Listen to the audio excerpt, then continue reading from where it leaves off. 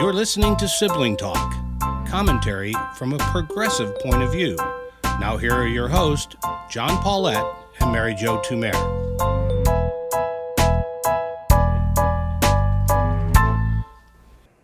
Hello, I'm John Paulette. And I'm Mary Jo Tumer. You know, Mary, I was thinking, I was 10 years old when Nixon and Kennedy debated.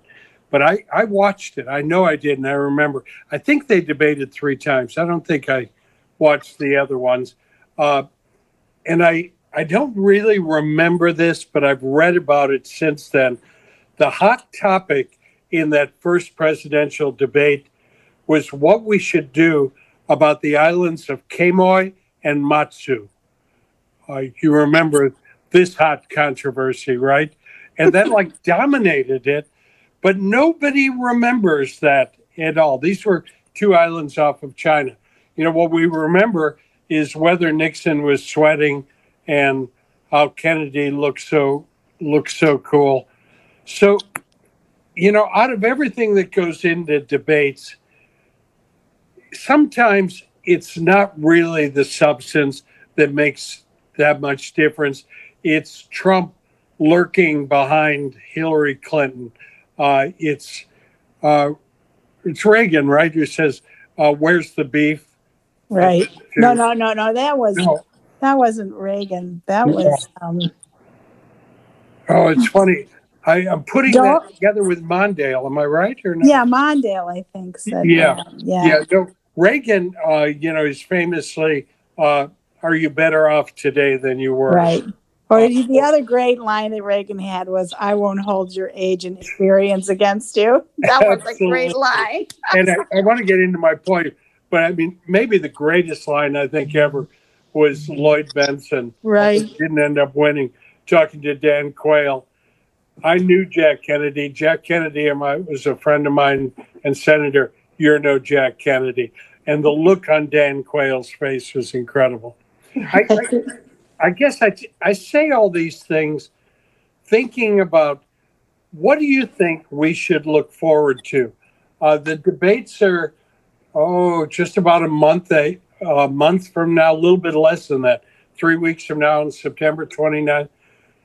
What do you think? What's going to happen? What's going to go on? Well, I think you and I offline talked about this a little bit because I would really like to see Joe Biden just be himself.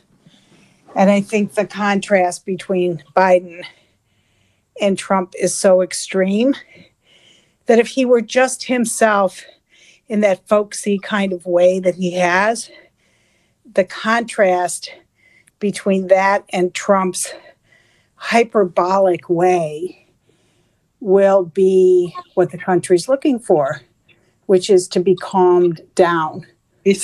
No chaos candidate. Yeah. Is that the key, the contrast between who Biden is and who Trump is? It feels that way. I mean, just in the last couple days, you have this mirror image of Trump going to Kenosha, not meeting with the Blake family, pulling some guy that doesn't own a business but used to own a business as a stand-in for the destruction and the looting and the fires that were caused in Kenosha. Just the constant, just disingenuous stagecrafting of the Trump presidency. And Biden goes and basically says, "Wow, I thought hate was dead, but I was really wrong." Well, I thought that was a very powerful moment today. And he took it very seriously. I was wrong, and I have to say I was wrong. I thought hate was dead. How did that strike you? I thought it was very powerful, and then his follow-up to that, which is that when you lift the rock and you give air, when leadership gives air to the hate, it comes out or it grows again, however he said it. It was quite well written, actually. And I thought that's a very clear and damning indictment of Trump. So I don't know if you remember yesterday when we were talking and I said, who's going to say, sir, have you no shame? And in a sense, that becomes Biden saying, have we as a country no shame? Yeah, but to allow that. Right. And I want to go back to that topic in a second, but I've got to give that historical context because it's so meaningful. Joe McCarthy had pushed and worked all of his evil, which is so directly linked to Donald Trump, because Joe McCarthy's right-hand man was Roy Cohn, who became Donald Trump's mentor and really taught him how to fight back against people. And finally, in the Army hearings, when McCarthy was attacking this young man, Joe Welch, senior, very kind of aristocratic counsel for the Army, looked across him and said, "After all this, sir, have you no sense of decency? Have you no shame?" And somehow it caught McCarthy, and the camera showing McCarthy sitting there trying to get back to his papers and befuddled is so important. And the spiral down and out of control of McCarthy happened after that.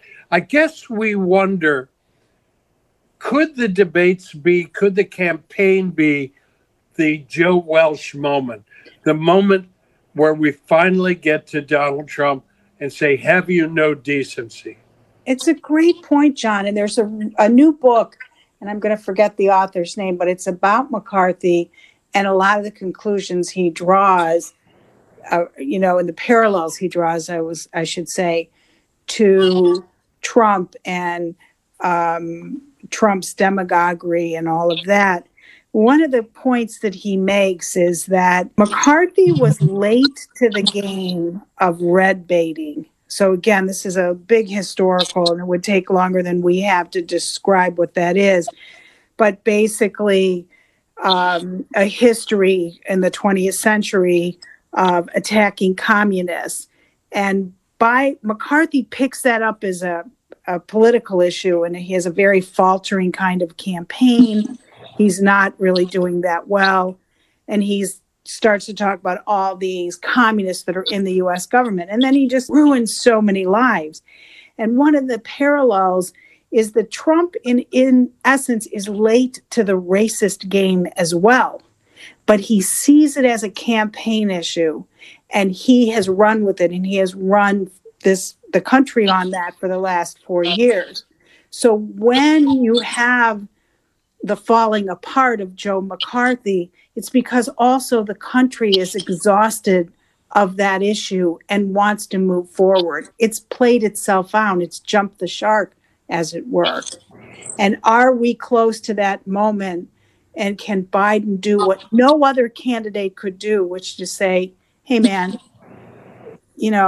that's just not who we are. We don't believe that. Or the way I'd like to hear him say it is something that Joe Biden likes, is to look across the stage and say, wait a minute, Jack. I love that. You know how Biden loves to say this? Wait a minute, what are you talking about here, Jack? It's such an that's a lot of malarkey, Jack.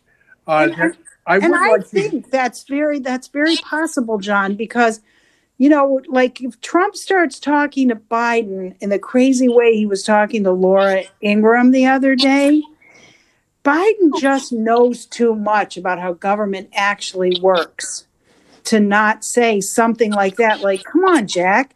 It's just that's not how it goes. And Trump can't be an outsider anymore. He's the president right now. Yeah, he has to. And I think the point you made earlier is so important. If we were part of the team coaching Joe Biden, I think the right advice is, Joe, be yourself. You've been it all these years. There's no sense reinventing yourself right now.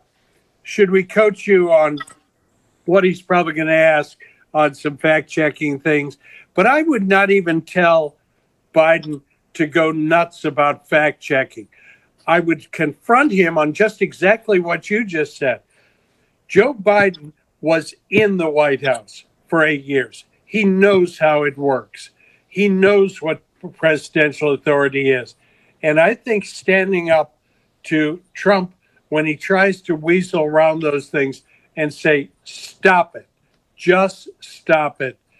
You are not going to foist that kind of thing off on the American public. I think that's the right way to go. That's a great point. It would be so interesting. Let's say, for example, that Trump decides he wants to go all Hunter Biden on him, and Joe says, listen, Donald, we're not going to spend this time that the American people have given us, the sacred trust we have of our time and their time, to talk about our kids. This is not appropriate. What we're going to talk about is what is the best way to address China going forward, and just pivot away from it. Always with the thinking that we think more of the American people than that. We're going to manage this better than that. Yes. And I think pivot to, because I think it's still the most crucial issue, what are we going to do about the pandemic and what it's doing to this country? And frankly, Mr. President, Mr. Trump, let's address the fact that you have failed. You have failed for, 5 months, 6 months? What are the actions that a real president should take? I'll tell you what they are if you don't know them. But instead, what I'm hearing from you is hydrochloroquine. What I'm hearing from you is Lysol and so forth. And I would not go all Joe Scarborough on making that list again. But I think it is important that we confront him. And I think we both agree, confront him in a way that says the American people want us to restore decency to the White House. And that's what I'm offering. And I think that's a choice people will embrace. I do too. And I think the polling is already demonstrating that.